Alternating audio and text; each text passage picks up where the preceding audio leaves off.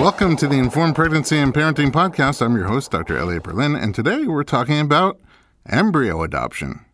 My guest is a doula and childbirth educator. She discovered her passion for childbirth after witnessing the beautiful birth of her niece just over 10 years ago. She is not at all shy about being a 40-year-old virgin with a twist. She's currently 28 weeks pregnant through embryo adoption. I have so many questions. Lynette Weaver, welcome to the podcast. Thank you so much for having me. Oh my gosh. I'm inspired by you, and you have this great energy, and you're doing this interesting thing that most people have never heard of. You know, there's a lot of roads to parenthood today, and one of the paths less talked about is embryo adoption. And that's what we'll be talking about today. But first, a few minutes of perspective. I found that a lot of people become fascinated with pregnancy and birth after experiencing it themselves or with a partner, and that may lead them to pursue a career in birth work. All of the options in birth work are tough jobs, and nobody really goes into it or at least stays in it for the money. Oftentimes, people are curious about what in life led me to become a male doula, which is a whole nother story. And I always wonder about passionate doulas who I meet that don't have children themselves. Sometimes they're so driven and spirited, I wonder where that energy comes from. So where are you from? What's your background? And how did you get into birth work? Yeah, so I am somebody who kind of stumbled into it. I am originally from Bakersfield, so not too far away from LA, but I've been here for the past 11 years. And I, like you mentioned a second ago, I was at the birth of my niece, and it kind of was, it was an accident that I was in the room. I wasn't supposed to be in there, but her birth sped up really quickly while everybody was at lunch. Oh. And so we had to very frantically get my brother back in the room, and the other moms, both moms, didn't quite make it in time. Oh, was everybody supposed to be in there for the birth? Well, so my mom and then my sister-in-law's mom and my brother. And that particular hospital said, 3 people max. Max, okay. So I was in there, had to call my brother, and then by the time everybody got there, I had, made nice with the nurses and kind of got permission to be a fly on the wall and be that fourth person. Oh. So after witnessing the birth, it was like the most amazing thing I had ever seen, and I couldn't get over it. And my mom is actually not a trained doula, but everyone in her world has invited her to be at their birth because she's very calm and nurturing, and so she's probably been at somewhere between 10 and 15 births. So I got to watch and see how she kind of cared for my sister-in-law in the process, and I thought, oh, that's interesting. And I didn't know that a doula existed, but after witnessing as a profession, because this was, almost 11 years ago. Now it's much more prominent. But at that point, I hadn't even heard of a doula. Yeah. And so I had a friend that was also pregnant, and I couldn't shut up about, witnessing this birth. And she was like, do you want to come when I have my baby? And so I got invited to her birth, and her mom and her husband were actually there as well, but they were kind of, freaked out and backed into a corner. And I just kind of stepped into that role and just kind of took care of her and copied some of the things that I saw my mom do when my sister-in-law was in labor. And after that experience, she actually was the one who said, you actually are kind of gifted at this. You should do this for people. And I was like, just invite myself to their births. And then very shortly after that, I met 2 women who were doulas. And then I started asking, all the questions. Well, what does that mean? And how do you get clients? And what's your training? And originally, I just pursued the education because I was fascinated and I wanted to know more. So I started the doula certification program through DONA. Because the 2 doulas that I had met, that was the organization that they went through. And so I just, copied what they did. And so DONA International is one of the certifying agencies. Correct. For doulas, and there's a few different ones, and they have a lot of similarities and some differences between them. You chose DONA. I did, yeah. What were you, just out of curiosity, where was life leading you before that accidental first birth that you witnessed? Yeah, so I actually was an elementary school teacher. Oh. I'm one of those people that has had kind of several careers in my short life. Already. But even when I started the teaching credential program, I wasn't sure if that's what I wanted to do. So I moved forward to become an elementary school teacher, and I enjoyed it, but I wasn't convinced that that's where I was going to be long term.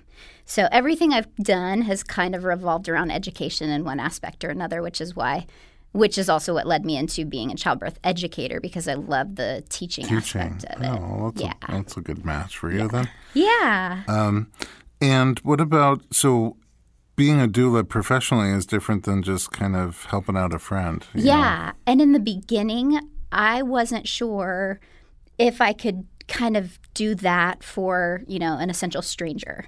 And so in the beginning, as I pursued it, I never thought that I would make a career of it. I thought, I just want to be really educated and I want to do this for friends and family. And but what ended up happening was once I had supported, friends, then they refer their friends, and I started to, get inquiries from people that I didn't know. And then actually what I found is once I did the education part, the prenatal visits, as a doula, you ask people really personal questions and you get to know, what are your greatest fears and how's your relationship and your support person and what's your relationship with your mother-in-law and your mom and all of that kind of stuff. Oh, not me. So I found that by the time, even if it was a stranger in the beginning, that you're not strangers at all by the time and then you I get had, I really cared about them, or I do, really care about my clients at that point. And then it just became a non-issue. I knew that, I can do this for people because there's that, that getting to know you, building a relationship. Do sometimes people look in a doula for someone who's already been through it? Oh, for sure. I mean, I think everybody has, different opinions. And, a friend asked me that one time and then said, well, I guess it's kind of like saying I wouldn't go to, an oncologist unless they've also had cancer. Oh, yeah, that's a good point. So I was like, that's a great way to look at it. But I completely understand if somebody wants, a doula that's been there and done that. And so I'm not offended by that. But I have not, I haven't run into any real, personal issues with that. Watching people go through the process time and time and time again, at what point did you start thinking, I want to do this? Well, I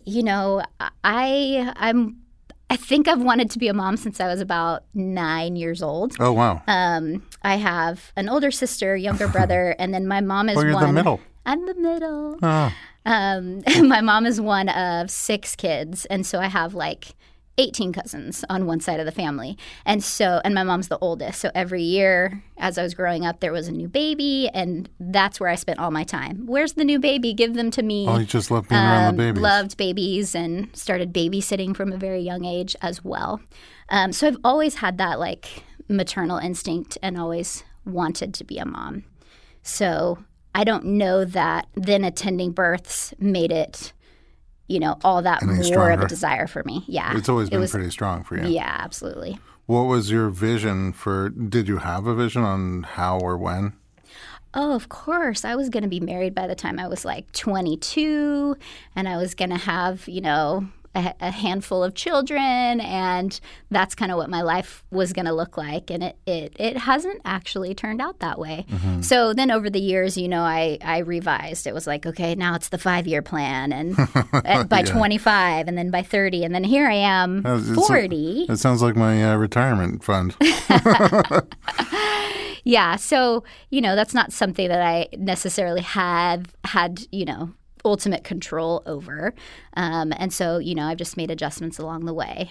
But, I would say that probably 10 years ago, I really started feeling the desire to adopt. And there's some adoption in my family as well. My sister has adopted my 2 adorable nephews from birth. And so I was about 30 when I started thinking that, adoption was a potential option for me as well. Single adoption? Yeah. I've explored the option several times, over the course of the 10 years. I was still single at 30, and so I considered it. I was still teaching elementary school at the time, and I actually initially went through the certification process to do foster to adopt. And I actually completed that process. And right at the same time, so maybe, 8 or 9 years ago when the economy took a dive, I got laid off of my teaching job when I finished that certification. No. So I had to put it on hold. I did end up getting a job very quickly, but the circumstances changed where I had quite a commute and was gone for 12 hours a day. Oh, wow. So then over the last, 10 years, I have every couple of years it kind of came up again like, oh, is it time? Do my circumstances fit? I'm still single, but is that going to be the thing that's going to prevent me from moving forward? Do I want to wait for a spouse? So those are things that I've had to kind of mull over the years as I've thought about it. Out of curiosity, who's the ideal partner? Or are you going to try and set me Maybe. up? You never know. We have a large listening audience, mostly pregnant, but who knows? That's also changed over the years. Sometimes you're super specific about, okay, here's my list of the 28, 30, 40, 50 things that I want. And then sometimes out of, you're feeling sorry for yourself and you're like, just somebody that's single and my age. But no, I mean, I definitely have some things that are important to me as far as kindness and morals and values and what? Really somebody that I can laugh with, and then obviously at this point somebody that wants to be a dad. Well, I'm now a big family the pizza's been ordered, so yeah, that won't be really an option any longer. So I guess the lucky one is still out there somewhere for you. Oh, thank you. I think you're an amazing person, just a great soul that even the things that you're looking for, someone who's kind and wants to laugh and, it's just a big heart. I mean, you're just a big heart to me. Aw, thank you. So at what point did you were looking at adoption? Yeah. Because your goal was motherhood. Correct. At that point, you kind of shifted your vision to motherhood now. Yeah. And then at the right time, partnerhood. Correct. And not only motherhood, but I feel like watching my sister go through the adoption process and then learning more about that. And just I've always had a heart for children and children in need. And so I really, as much as I also wanted biological children, I knew at some point in my life adoption was going to be part of my journey. Mm-hmm. So it wasn't like, oh, now I've exhausted all the possibilities, and so now this. This was always in your sights. This has always been kind of, a call or something that my heart has been drawn toward. And what? Because now you're not doing adoption. Yeah. So at what point did you shift gears away from that? Well, honestly, like I said, every couple of years I would visit the, is it time for me to adopt? And a little over 2 years ago, I had a dear friend who she and her family had gone through IVF, and they have several children, and they're in a place where they have remaining frozen embryos. And she actually came across an organization called Snowflakes that does embryo adoptions. And so, that's something that they were considering looking into on their end. But when I heard about that, I was like, wait, what? Tell me more about this kind of adoption.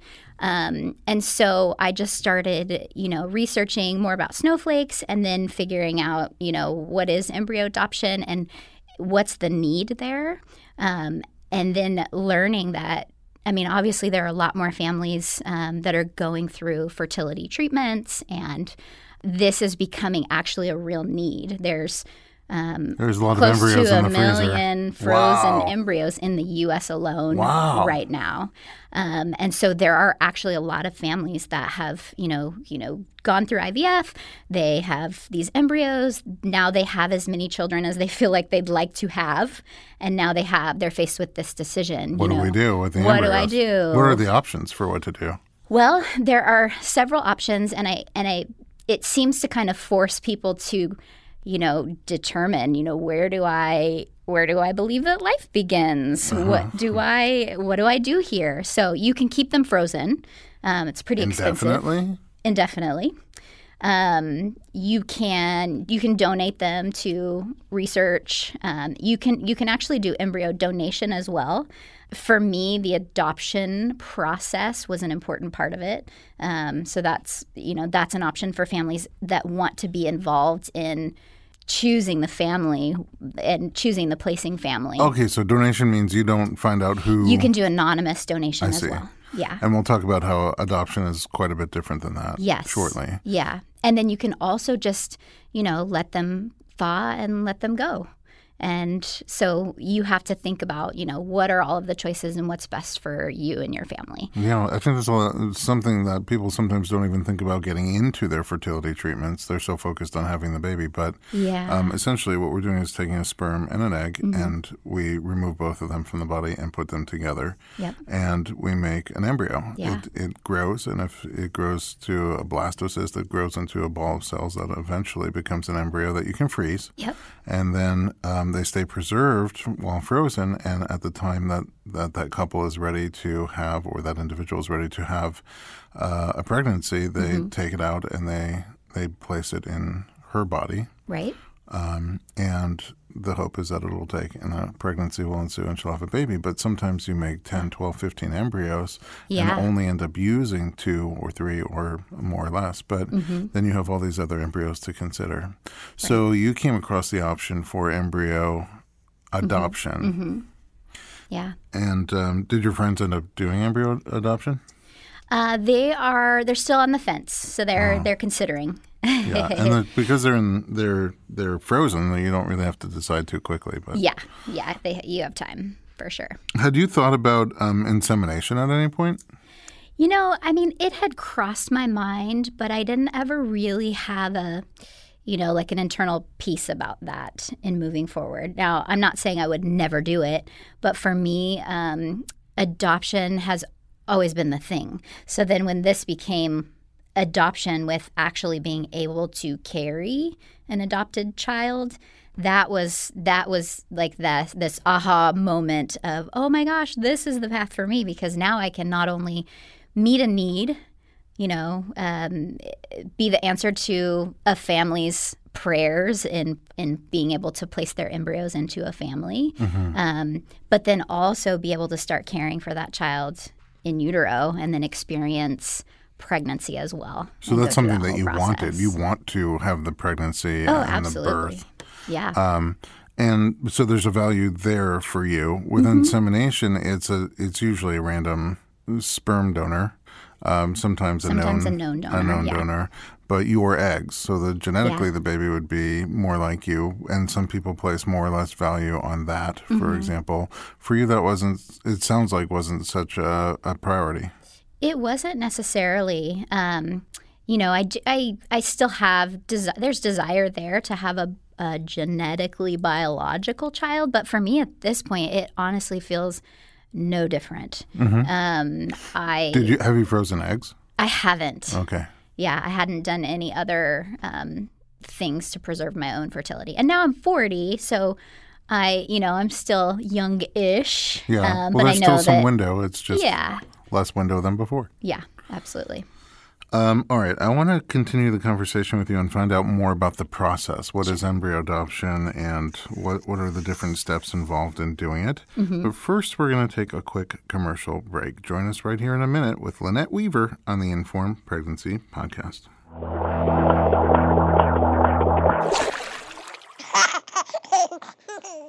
Hey everyone, it's Dr. Berlin, and I want to talk to you about something that is close to my heart.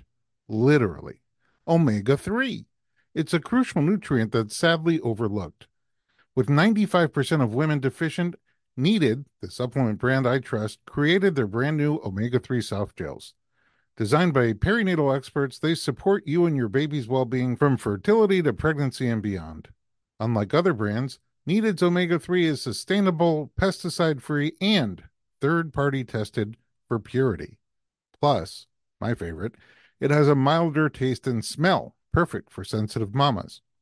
Don't wait. Visit thisisneeded.com and use code BERLIN to get 20% off your initial order. Experience the needed difference, consciously crafted for your health and the planet.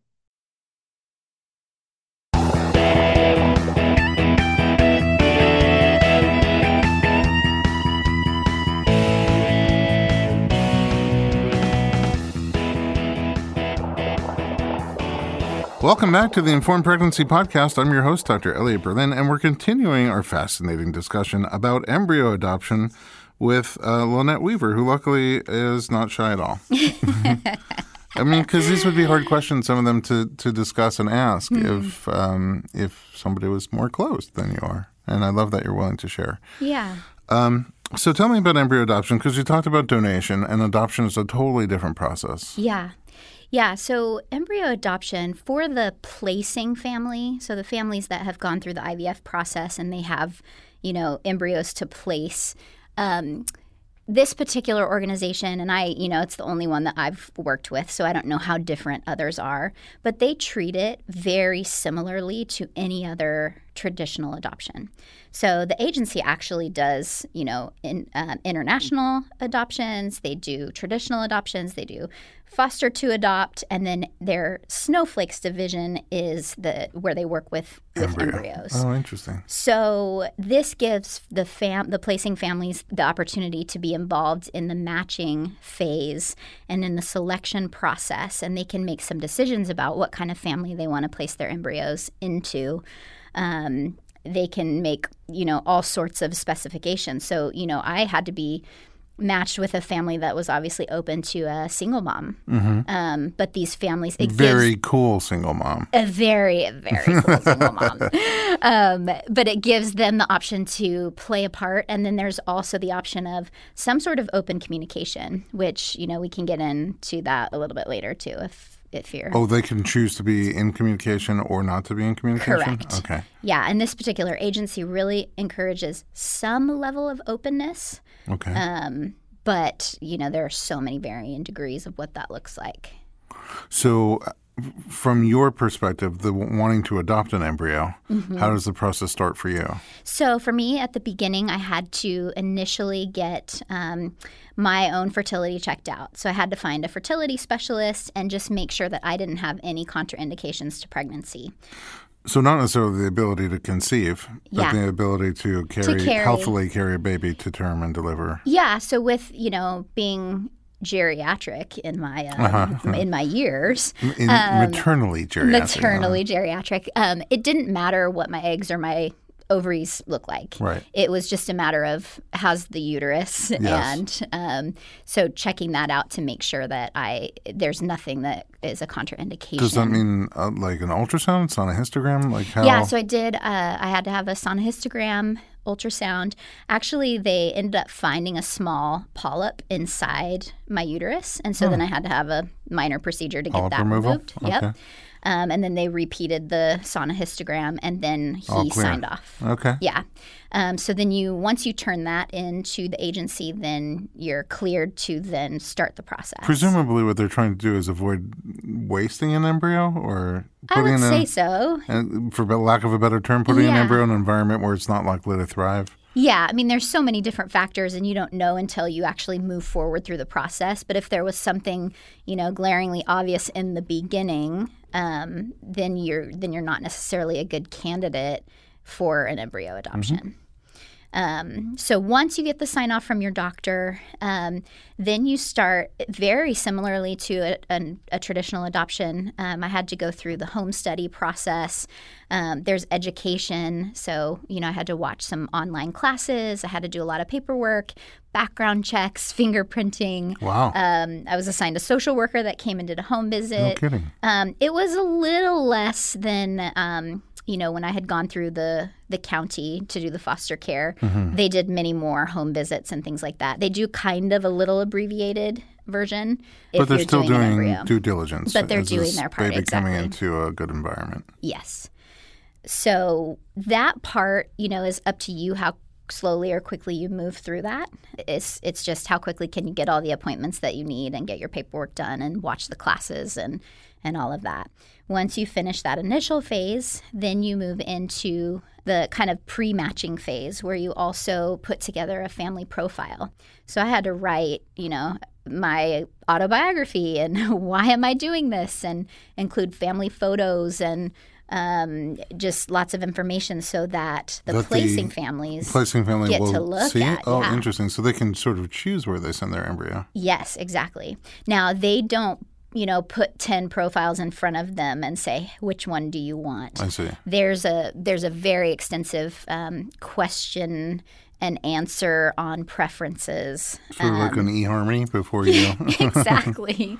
Yeah. So they wouldn't match you or show your profile to a family that you had different preferences. So they do the matching on both sides. And then what they do is they put a profile in front of the placing family, and they have 2 weeks to look at it and say yes or no to that family. Oh, very interesting. Okay. And then once they say yes, so if somebody said yes to me, then I in turn get to see their profile. And so that consists of typically kind of their fertility journey, why they're choosing adoption, any children that they have from the same batch of embryos or different. They can choose to include family photos, and then information about their health background.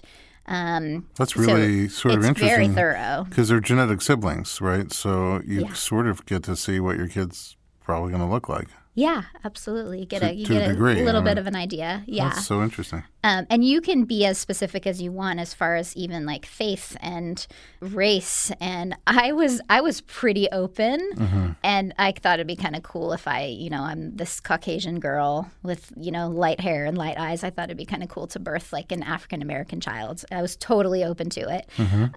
But interestingly, they said that 90% of the families that are A, going through the fertility treatments, and then B, choosing adoption are Caucasian. Oh, really? And so they said, if you're not another ethnicity, the chances of you being matched with a family are very, very slim. I see. So, my child will have blonde hair and blue eyes, essentially. Which I'm okay with that, too. I was open to really any possibility. Yeah. So it's interesting. I mean, the whole process is really fascinating.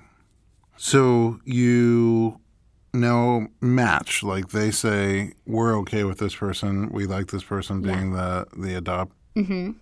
The adopting family. So there's the placing family and then the adopting family. And then you say, I like that profile, so we're a match. Correct. So then at that point, you move into the paperwork processing phase, and the agency handles that as well. Now, this is where it gets a little bit interesting because embryos are not considered life by the powers that legal be. standards. Exactly. Yeah. So in the legal paperwork processing, it's actually a transition of property ownership. Oh, wow. And so that's cold. At the end of the paperwork process, when both families, sign the documents, I essentially owned the embryos. And at that point, adoption is final. Oh, wow. So there won't have to be any, like a traditional adoption, there won't be like a court hearing or anything like that after the child is born. That's really interesting. So I'll be, on the birth certificate and, at this point. Like you could have been adopting a car.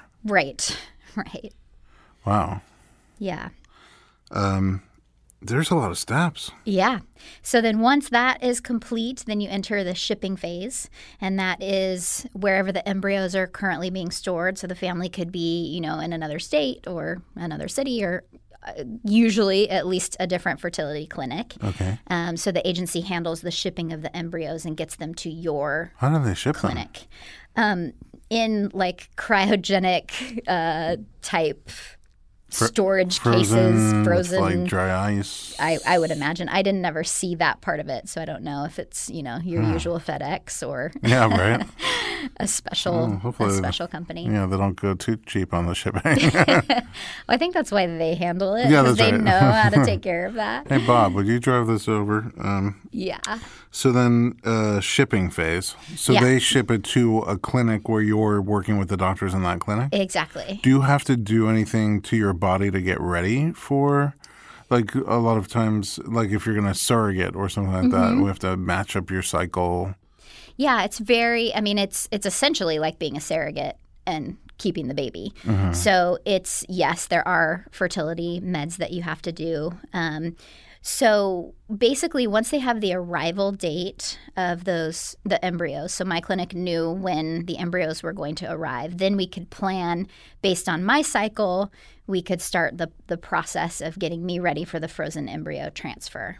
So it's about a month's worth of First they put you on birth control if you're not already on it, because they want to kind of control your cycle. And then you start. It's an important distinction. It's not to prevent you from getting pregnant. Correct. In the meantime, it's because they literally want to calm everything down. Exactly. And from my understanding, that's very normal for.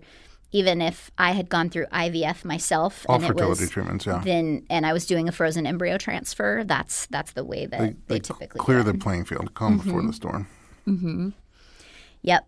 And so then you start medications and the frozen embryo transfer part of it to try to conceive. So when your embryos arrive, when your property arrives, they're still frozen. They're still frozen. Is it one embryo or do they give you multiple embryos? Oh, that's a great question. So that's another thing that they take into consideration when they're matching you with a family. Some families may have 1 or 2 embryos. Some may have 15. Right. So ideally, they like to keep them together. So if you say, so for me, for example, I said, my desire would be 1 or 2 children. So they were only going to match me with a family that had 2 to maybe 5 embryos. Because not every embryo leads to a pregnancy and a birth. Correct. And so then, then they become my responsibility. And actually, once I have had as many children as I would like to have, if I have remaining embryos, the agreement is that I have to actually return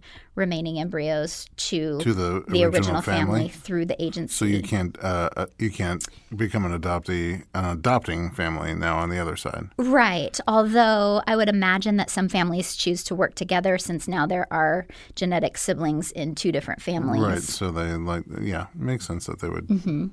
Yeah. So I was matched with a family that had 2 embryos. Okay. So there was one that was frozen at day 5. Earlier you mentioned, they reached the blastocyst stage. Mm-hmm. So one was at day 5 and the other one was at day 6. Can I ask you before we continue? Yeah. All these phases sound like they involve professionals and technology that is expensive. Yes, absolutely. Doctors and lawyers and medical equipment and cryo shipping. Right. So with the agency, I'm assuming you're going to ask me how much it costs. Yeah, what's the cost of this thing? Yeah, no problem. So with the agency, it was $8,000 for the adoption process, and that included all of those steps up until the embryo transfer, so up through shipping. Okay. So they tell you up front, and you kind of pay in chunks as you move through. So it's like, oh, now you're entering the matching phase, so now another $2,000 is due, and now you're entering. But you know ahead of time that it's $8,000. But that doesn't include embryo transfer? Correct. And that doesn't include anything about pregnancy, birth? Correct. Okay. Yeah. So there's a lot more fee beyond the $8,000. Mm-hmm. Before we get to the extra fee, how does that compare to adoption costs? So honestly, it sounds like it's a little less than a traditional adoption, but once you get to the end of it, because you're also not guaranteed a pregnancy on your first try. So it depends on how many times you have to go through that. So if you don't have a pregnancy, then the $8,000 starts again? Not the whole $8,000. So say you use all of the embryos that you were matched with and you didn't get pregnant. To re-enter the matching phase, you don't start from square one. You start from the matching phase. It's like it's another $2,000, and that covers matching, legal processing, and shipping again. $2,000. Okay. Yeah. So whereas a traditional adoption, you're guaranteed a kid. Right. Because they're already here. So you have a little bit more knowledge ahead of time in a traditional adoption at what your costs are going to be. Mm-hmm. Although if you're doing an international, then there's the travel aspect, and I'm sure that varies quite a bit as well. Right, they can't just ship them over. Yeah. It's a whole different experience. Yeah. So you kind of go in having a wide range of where this could fall. What was the embryo transfer like? So you did birth control first? Did birth control first. For a month? And then... since I am kind of an open book, I have pretty painful periods in general, so I've been on the pill for a long time to help with that. So I already was, so it didn't require anything different. It just was a matter of like, oh, okay. And just waiting. Yeah, so just waiting. And then once the embryos arrived, then they knew what day I could stop taking the pill. Then it involves, in the beginning, it's estrogen shots once every 3 days. And those are injections. Or that you do? that I am responsible for. Okay. So with a partner, that's something the partner might do? Correct. And or if you're lucky like me, you have really good friends. Okay, they come over and do it. Is it intramuscular or just subcutaneous? It's intramuscular. Oh, wow. So, so it's not the... Like in the bum? It has to go in the bum, which is why it makes it difficult to do it on yourself, yeah. Yeah. If it wasn't already hard enough to give yourself a shot. Yes. You have to do it from behind. Totally. Okay. Yeah. So it's those shots every 3 days. You also start, your prenatal vitamins before the process even starts. Wait, are those are estrogen or progesterone? That's estrogen. So estrogen shots in the beginning. Before the transfer. Before the transfer. About a week before the transfer, I also started progesterone, 2 different kinds, 3 times a day. Injections? Suppositories? I had suppositories 3 times a day, and then vaginal suppositories, and then actually lozenges under the tongue. Delish. Yeah, delicious, which is really fun when you have morning sickness. Oh. So, but we can talk about that because you have to keep doing it. Because you have to keep doing it. Yeah. Why 2 different kinds? Just out of curiosity. That's a great question. I think it's a matter of how much your body can absorb. So your options are those really thick oil, painful, awful injections, or these 2 kinds combined. Okay. Lesser of 2 evils. Yeah, and that's what my doctor preferred, and so I guess I would prefer that as well. Yeah. Okay. And then the week before, you also do a steroid pack. It's one of those, 5 pills one day and then 4, 3, 2, 1 leading up. Taper down. To, make sure there's no inflammation. And then I mentioned the prenatal vitamins as well. So toward the end, it started, right before the transfer, it felt like a full-time job because there were multiple things I was doing multiple times a day. And then every 3 days was this. And then, once the steroid got in there, it was like, okay, now wait, how many and when? So I had a very detailed schedule and calendar reminders and all of that. That's before you're even pregnant. Before I was even pregnant, yeah. And then what happens on transfer day? So on transfer day, I chose to do acupuncture as well. Okay. So I had a wonderful acupuncturist that met me at the office and did a session right before. Cool. Yeah. And then for the transfer, they so actually for mine, I mentioned I had a day 6 embryo and a day 5. So the plan was to just transfer 1 embryo for me. I really wanted to, being a single mom, I really wanted to reduce the risk of multiples, which, of course, you can always have one that splits into 2. You can have one that splits into 2, but if you put in 2, you could have 2 that both split and have quads. Yeah, so I just wanted to, anything in my power to reduce that risk. And my fertility specialist was very comfortable with doing a singleton transfer. Okay. So the plan was to thaw the day 5 embryo the day before the transfer, and then he likes to let it grow out one night and then transfer it on what would be day 6. When I got there, he informed me that embryo actually did not survive overnight. Oh, so you couldn't even... So they then thawed the day 6 embryo and did the transfer of that one. Okay. So I went from having 2 possibilities to then down to 1. And then it was done. It was like, okay, we did that transfer. And very quickly it was like, oh, my goodness, both of my chances in one day. Yeah. So what happens during the actual transfer? How do they get it in? So for the actual transfer, they use a small catheter and they thread it through the cervix. So thankfully, he was able to get through my cervix, and they check that ahead of time. So if he wasn't, then they would have had to do something additional and dilate the cervix. Oh, okay. So it's a very small catheter that they put straight into the uterus, and once they get it into the top part of the uterus, then they call the embryology department, and then they bring the embryo in, and they just put it through the tube, and you watch it on the ultrasound. You can see it It's in kind of like a white fluid, and you can see it go right into the uterus. And then they remove it. It's fairly quick. Okay. They remove the catheter, Is there and then pain? Not anymore. I mean, the speculum obviously is uncomfortable. So that's the painful part. I didn't have any, cervical pain or, feeling inside the uterus. And I didn't have to take any medication or anything before or after or during. So it was bearable. But you're pretty tough. I'm pretty tough. Yeah. And then Tough Mudder. and then you have to, lay still for about 10 minutes. And then I did another acupuncture session. And then afterwards. It's 2 days of bed rest. When do you find out if there's pregnancy? So you do blood work at 12 days after the transfer. Oh, that's a big 12 days. Yeah, and they really encourage you not to take home tests because you can... False positive, false negative. Yeah, in this instance, it's usually a false negative versus the false positive, because I think your HCG level has to be at above 200 to register on one of the home tests. But in your blood, you can see it at, they want to see it at least 50 at day 12. How did your day 12 go? So my day 12, I actually am, I didn't follow directions. So, of course, I was taking home tests. Oh. And they were negative. Oh. And then on day 12, I actually had a negative pregnancy test. A blood test? Yes. So it didn't take? So it didn't take the first time. Oh, boy.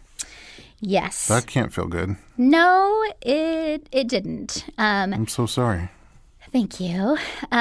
It was, of course it's devastating in the moment, and you have your hopes up, and you've gone through this whole long process. You invested and so much in so many ways. So much time and so much financially, and I was really positive about the experience, and I was convinced it was going to work. It was for me, it just wasn't an option that I would have a negative test. So it kind of... And there's no more embryos. And there's no more embryos.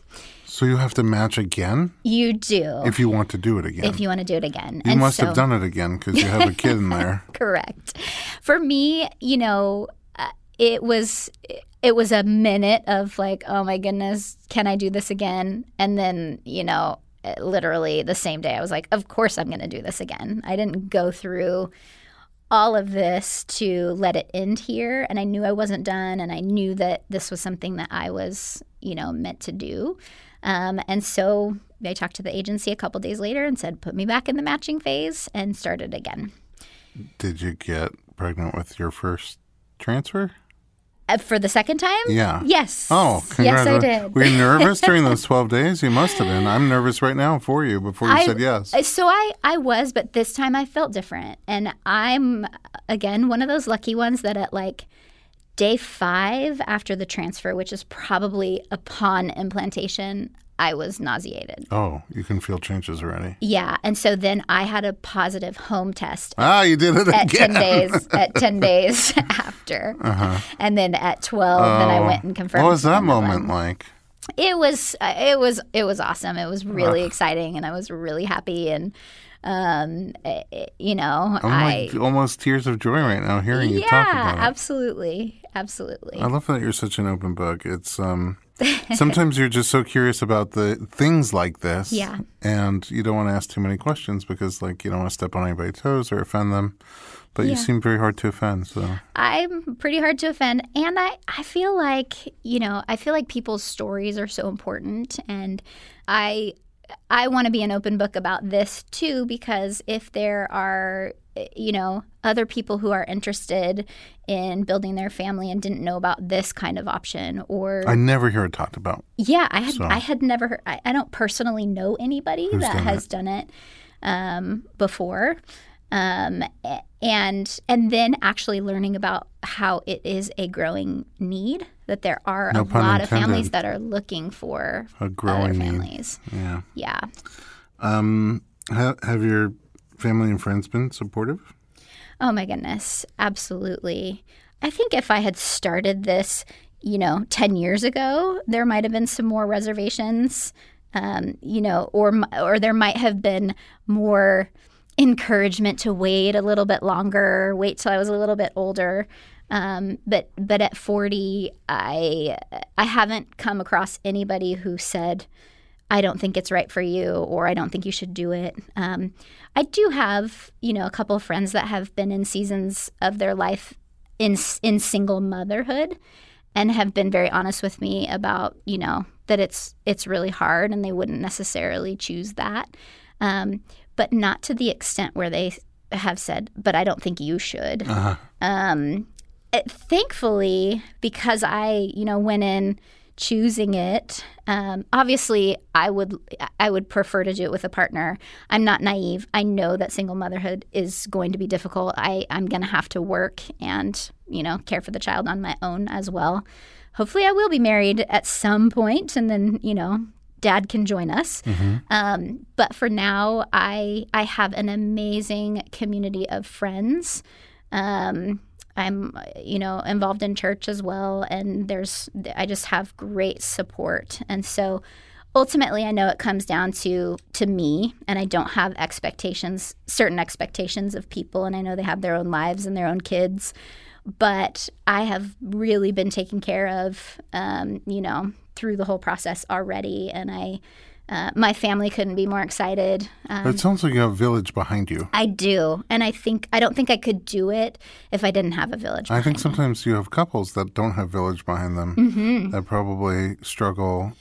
Absolutely. As a doula, I've seen that for sure, because that's something that we talk about too. Who is your village? Who are you going to say yes to in your postpartum period? Yeah, and so right now you don't have a partner, but you have a village, which is very important, and it's really a foundational. They say it takes a village. They don't say it takes a partner. Yeah, that's true. That's the truth. That is true. Does it feel weird to be pregnant and still have your virginity? I mean, I remember reading about that happening historically one time before. Oh, yeah, I heard about that guy. Yeah. I mean, does it feel weird? I don't know any different. I think the pregnancy part of it is probably not any different. I'm not concerned about a vaginal delivery. My OB is awesome. I absolutely love my OB. And when I first told her, she was like, I don't think I've actually delivered a virgin. Is there a practical difference for birth? We don't think so. We'll find out. Right, because it can't have happened that many times. I mean, up until recently, it just would never happen. And then honestly, one of the things my OB did say is she said, there are plenty of people that have sex one time and get pregnant.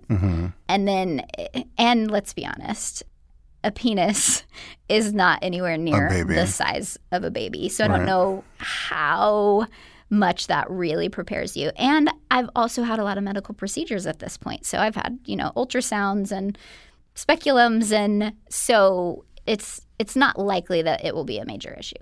Well, we can always have you back afterwards. I'd be happy to come back after and tell you. Or you might meet your partner before then, and then it won't be an issue. Could. Anything could happen, right? Things can change very quickly. How are you getting ready for birth? Who's going to be there with you? So I'll have a doula. And then my mom, who I mentioned has been at lots of births, she'll be amazing. Oh, she actually said, well, do you still need a doula? What can a doula do for you that I can't? Well, no, she could fill that role. Yeah. But she's not a trained doula. Oh, do you need a doula in addition to her? I see. And so as amazing as she'll be, she also hasn't been at her own daughter's birth. Yeah, so I want her to be able to just be my mom as well. And then, with a doula, they'll know when to do counter pressure and certain massage techniques and be able to set up the atmosphere and do all of those things that even though I know I'm clearly not going to be thinking about when it's me.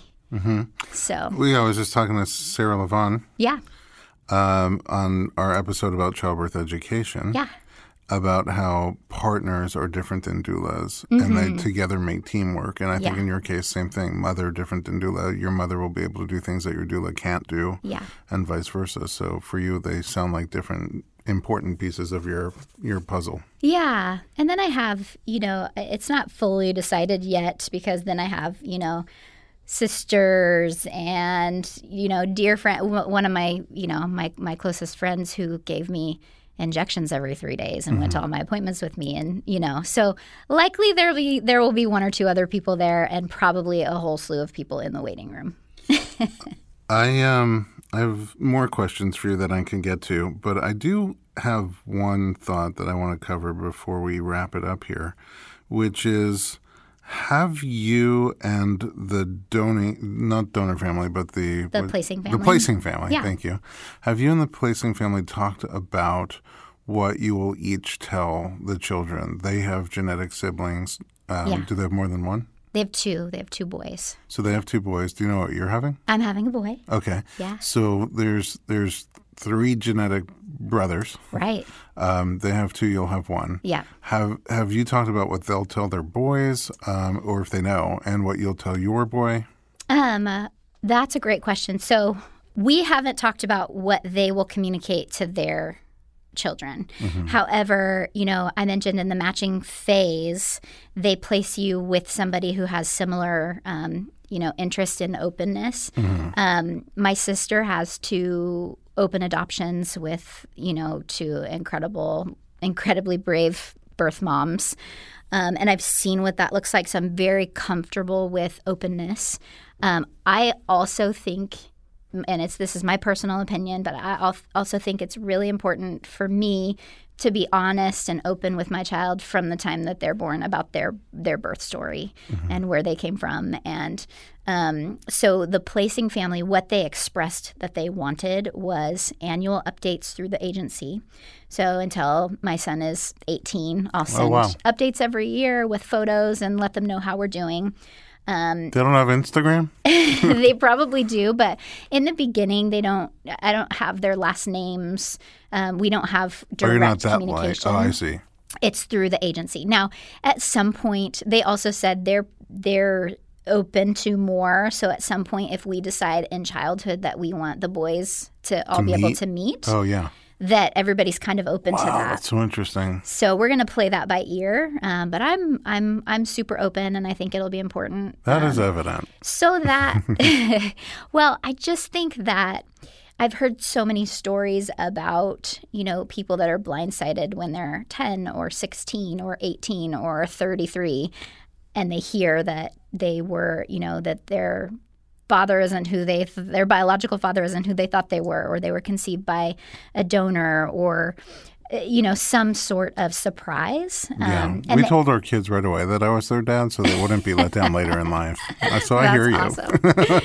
Yeah, but the agency really encourages you to be really open with them about their story, and I've watched this with my nephews too.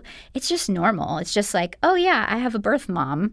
And this is her name, but this is the family that I'm in. And you see them kind of process at different levels as they get a little bit older, and they might ask more questions. And so I'm remaining open, but I want to consider his wishes as well. And then the other family, so I mentioned photos and updates yearly, and then once he reaches 18, then leave it up to him with what kind of openness he wants to have or communication with biological siblings or the donor family. Do you have more embryos? I do. So interestingly, they were having trouble. So I said earlier they try to match you with, a number of embryos that matches how many children you want to have. They were having trouble finding matches with a smaller number of embryos. So this family actually had 9 embryos. Oh, wow. And you used 1. I have used 1. Okay. So I have all of them, and they are frozen so that, in 2 years I might say, okay, I want to do this again, and I could have a full biological sibling for my son. I'm going to get really nosy. Yeah. Did you pick gender? I didn't. That's one of their specifications, is that even if they've done pre-genetic testing, they don't share those results because they don't want you to do gender selection through this adoption. And you were totally process. cool. I mean, you were cool with whatever. Yeah. So I left it more so to the embryologist to determine, which looked the best quality. Oh, that's smart. And we just transferred 1, and it worked on the. Will you come back after Sure. and share how the process continued to go and is going? Yeah, absolutely. I can't wait. Oh, thank you so much. Happy to. Of course. Tell us again where we can find out online more about embryo adoption. So the organization that I went through is called Snowflakes. And then there's the Embryo Donation Center. So both of those places have websites as well. I don't know that it's snowflakes.com. It's actually a division of an organization called Nightlight. Okay. Adoption agency. So you put a Nightlight, Snowflake, Embryo Adoption. You'll find it. You're definitely going to hit it. You will find it, yeah. Where can we find you online? My doula website is firstsightdoula.com, as in love at first sight. As in you became a doula at first sight of childbirth. Exactly. See?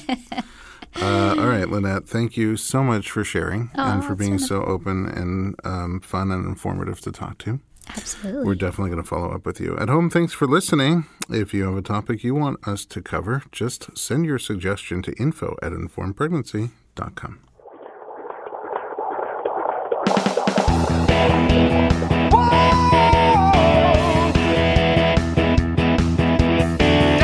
Doctor, give me the news. I got a